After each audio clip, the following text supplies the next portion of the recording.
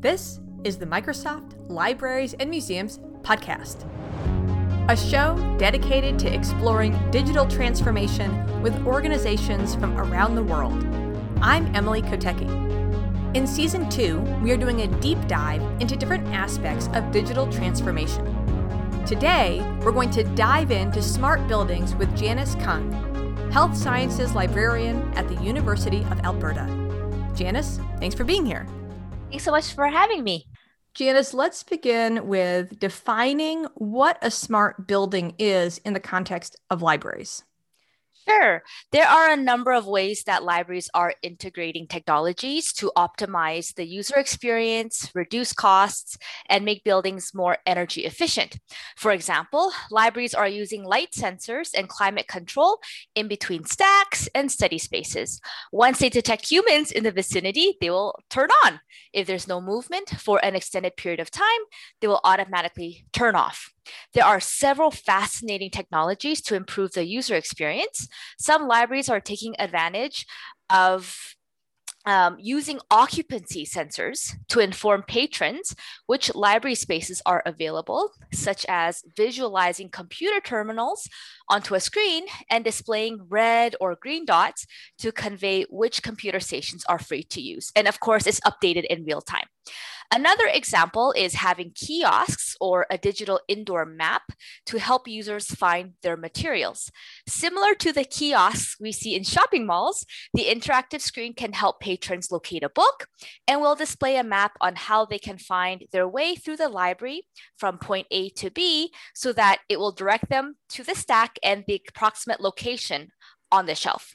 Library anxiety is a real concern for some patrons, and having these kinds of technologies for wayfinding can certainly reduce that anxiety. You actually developed a prototype measuring noise levels when you were at the Concordia University's Webster Library. Can you tell us about that prototype and what were some of its conclusions? Yeah, for sure. In collaboration with my colleague, Pamela Carson, Web Services Librarian, we thought it would be interesting to solve an enduring library problem, which has to do with noise levels. Noise problems can come from students when they're being too chatty with their neighbors, eating, using their cell phones, you name it. There have been several interventions attempted with little success. They include changing the furniture, reconfiguring library spaces to minimize social interactions, have security or library staff monitor the space. So think of the library hall monitors, if you will, using signs to inform students of the library noise policy, to changing the lighting levels. How we perceive noise is also very subjective. So what may feel as quiet to one person may be completely disruptive to another. Because these interventions hardly ever worked, we decided to approach this problem in a different way.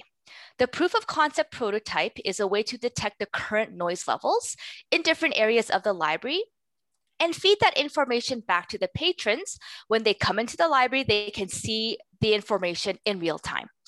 The prototype uses a microphone sensor that is connected to an Arduino to measure decibel levels in real time. And by the way, a decibel is a unit of measure for the intensity of a noise or sound. An Arduino is a programmable circuit board, which is connected to a Raspberry Pi or a small computer that listens to the Arduino.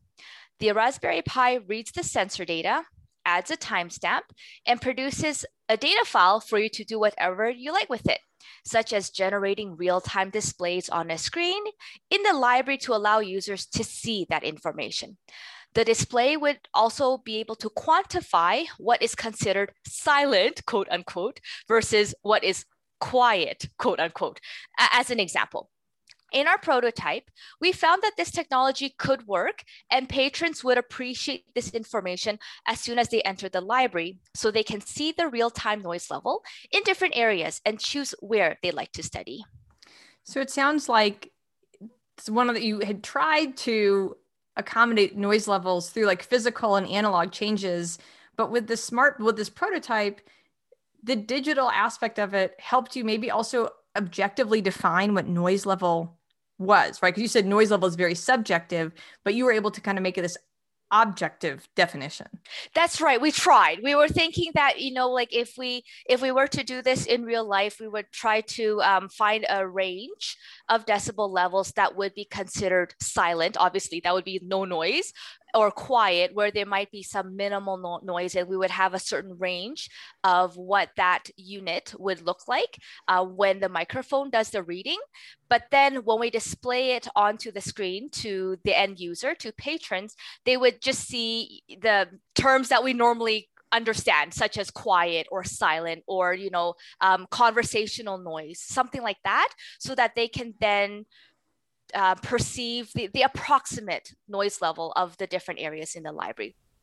I want to jump back to something in terms of the visitor experience. You mentioned library anxiety. Can you break that down? Oh, for sure. So there has been a lot of research concerning library anxiety, where when patrons go into the library, when they're trying to find books on shelves, that there's this anxiety that build up, that they don't know how to navigate the books, how to find books on the shelves. And it can be confusing depending on the libraries that you're using. If it's a public library, they tend to use a Dewey Decimal System in terms of how they organize the books on shelves, compared to academic libraries where they're using the Library of Congress. So again, that whole system of how books are organized on shelves are completely different. And when patrons come into the library and they're trying to find that one item on the shelf, it can be overwhelming. So the library anxiety kind of speaks to this overwhelming feeling of not knowing what's going on when they go into the library, how to find what they're looking for, and maybe just feeling inadequate, that they feel embarrassed sometimes that they have to go to the service desk and ask questions, because they're probably thinking, well, I should know this, but I don't know how to find my book. And so again, all of those worries kind of fester into like a bigger problem. It's, I think the equivalent in museums is museum fatigue, is just and maybe that kind of is the end experience, whereas library anxiety sounds like at the beginning of the experience. But it seems like providing, smart building capabilities is a way to alleviate that for visitors, to help them feel more comfortable, because it seems like that is often the goal of welcoming people in, is to welcome them in and help make them feel comfortable. Yeah, absolutely. So I think using these kinds of technologies could reduce the library anxiety, especially if we're using the interactive maps on the screen. Again, like the shopping mall, you're trying to find your Abercrombie and Fitch, and it will just direct you, like, you go up straight, turn left, and then make all these turns, and then boom, you'll find it. I think there is a way to do that as well in libraries, where that kiosk will just kind of direct them and guide them on how they can take the easiest route to find that particular shelf for the item. That would definitely reduce the library anxiety that people face.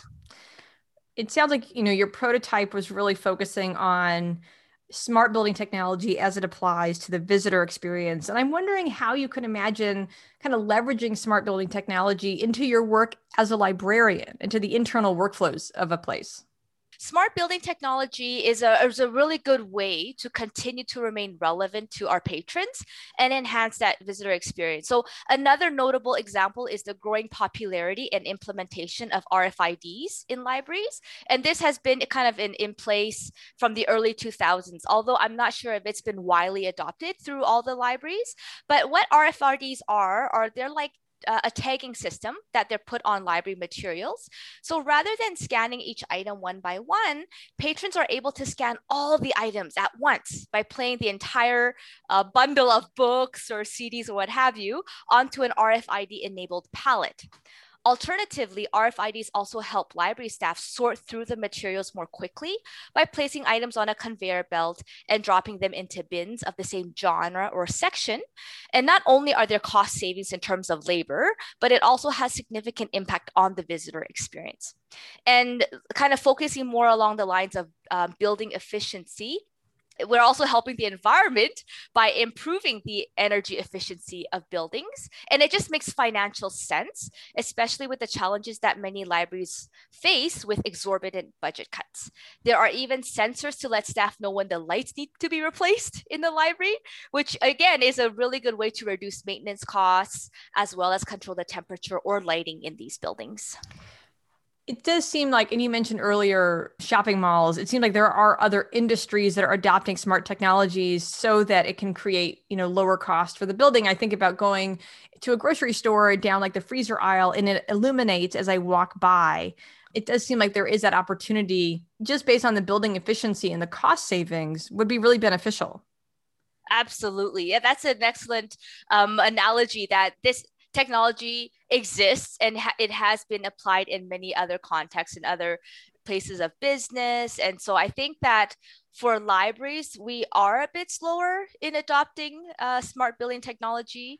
And I think there's a really good reason for that, the cost.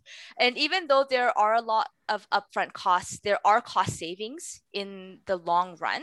But library managers and administrators, they just need to find ways to integrate these technologies. If there are renovation projects, for instance, that's the perfect time to kind of build that into the building already, or even advancement opportunities to encourage donors to be a part of the futuristic library that is both energy efficient and patron driven. It sounds like, based on what you're saying, the library field is somewhat nascent in adopting smart building technologies. What are other ways that this technology could be expedited in terms of its adoption in the library space? I feel it's so difficult, especially with budget cuts, that it's harder to put this as a priority, unfortunately, just because libraries, they have a lot of other challenges that they have to face, continue to build their collections and programming, which tends to take a front seat whenever they're budgeting things. So I feel that when it comes to smart building technology, unfortunately, it's never been on top of mind for people running libraries, which is unfortunate. But again, there are so many other things that they kind of have to worry about. So I feel that it doesn't get the spotlight that it really deserves. How do you feel like smart building supports the goal of digital transformation? Well, I think that smart buildings play an integral role when it comes to digital transformation. It transforms the way we do things, and it really breaks down the stereotype that libraries are simply old buildings with books. We are so much more than that. It revolutionizes the way libraries deliver services and programming and transforms the entire user experience and reduce that library anxiety and just make the overall experience in the library much better. Well, Janice Kang, health sciences librarian at the University of Alberta, thank you so much for being here. Thank you so much, Emily. At the end of every episode, we hear from Catherine Devine, Global Business Strategy Leader for Libraries and Museums at Microsoft. Catherine, thank you for joining us. What did you hear in today's interview? Thanks so much, Emily and Janice. I'm so excited that Janice is so excited about smart buildings. I've been talking a lot about smart buildings in my time here at Microsoft as really an opportunity on so many levels for museums and libraries to really add value to the experience, but also, frankly, to save money. And it's such a great impact on the environment, which is important to every library and museum. And surprises me sometimes that it's not necessarily on the digital strategies of organizations. I'll tell you a story about the time that since I joined Microsoft. Microsoft has 60,000 people working in Seattle area on a campus that has 100 plus buildings, and they're mostly smart buildings or on their way to becoming smart buildings. But the office that I work in is a smart building, and I cannot tell you how much I love it as an employee. Firstly, when I come into work in the morning, the parking lot has what Janice was describing in terms of these like green and red little LED bulbs that sort of tell you whether or not there's a parking space available or not. So it solves that whole problem of, how do you get around the car park and rapidly find a space that's available as opposed to just like looking at every corner. So efficient. I love it. But also once you come into the building, we have these fabulous things that sort of tell you what conference rooms are available. You got to remember that in each building there might be 1,000 people working. And so there's always all these conference rooms, but how do you know which one's available or not? So you can easily just with a couple of clicks find a room. And that is amazing. But recently they also added this idea that if people had booked a room but then not shown up within 15 minutes, like you could actually detect that. And it would actually make the room available back in Outlook for people to rebook. Loved that. But I cannot tell you about how much it adds value to the employee experience, and then in a library context or a museum context, the visitor experience. But the other important point that Janice brought out here is the impact on costs and the impact on the environment. These are easy ways for museums and libraries to recover more of the money that is available to them to be spending on things that further their mission, rather than spending on things like energy costs, etc., that don't need to be spent, that are not necessarily adding value and is not necessarily missed if we don't spend them. And it also has a tremendous impact for the environment. So I'm excited that we're starting to see some momentum in smart buildings, and this is a great example. I hope you really enjoyed Janice's talk. Thank you. Thank you, Catherine. And thank you to Janice Kang and to all of our listeners. Next week is the very last episode of Season 2 of the Microsoft Libraries and Museums podcast. We hope you'll tune in. This is an opportunity for me to interview Catherine about what are the emerging trends and ideas that she has heard over the last 10 episodes.